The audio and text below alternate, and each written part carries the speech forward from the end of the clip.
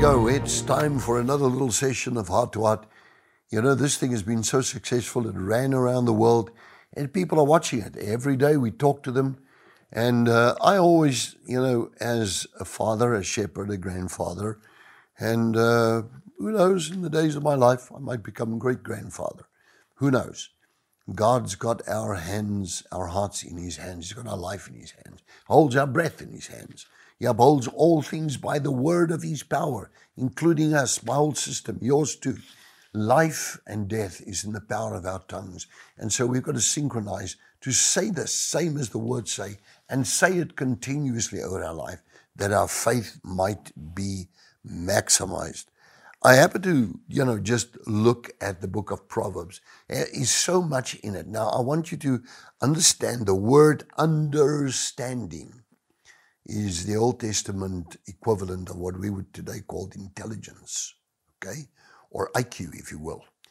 So, just a simple Hebrew word, but inside the biblical mathematics of that word and the real understanding of that word, if you take the pictographic analysis, it's just incredible. But okay, the fear of the Lord is to hate evil. The fear of the Lord is to hate evil. Pride and arrogance and the evil way and the perverse mouth, says God, I hate.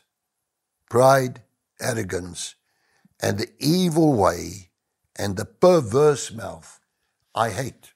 Now, we spoke about something very similar in Scripture a little while ago, a day or two ago. Now, then he says, this is God talking, he says, counsel is mine, advice what to do. Sound wisdom.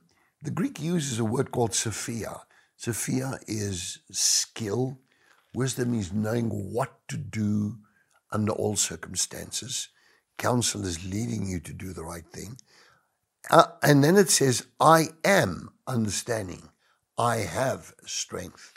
Just a very interesting thing. By me, the kings reign and the rulers decree justice. But listen, I am understanding. God says, literally, he says, talk about intelligence, you talk about brightness, you talk about, the ultimate, more than all the people in the world put together. He says, I am understanding.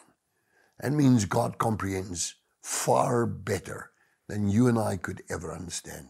A simple prayer by an extremely, infinitely intelligent, almighty God who listens to us. Now, sometimes, when I go to God, I kind of, when I want to ask him something about no matter what it is, I kind of feel, number one is he knows already what I'm going to be asking. Okay. So the second thing is, now I've got to have to repeat this to him, but he knows it already. So all I do is I put a verse in there and I put my faith on the verse and I pray in the name of Jesus. You got that? Well, I pray, Father, for understanding. This gift of understanding, the gift of the ability to comprehend things, to master the comprehension of things, and then to remember those things because they've been understood properly. I pray that ability into the life of this person watching me right now. In Jesus' name, amen. Did you enjoy that? We would like to connect with you and share much more with you. Just click on the link below and follow there, and it'll open up a whole world, a whole new experience of great things of God just to bless you. We love you.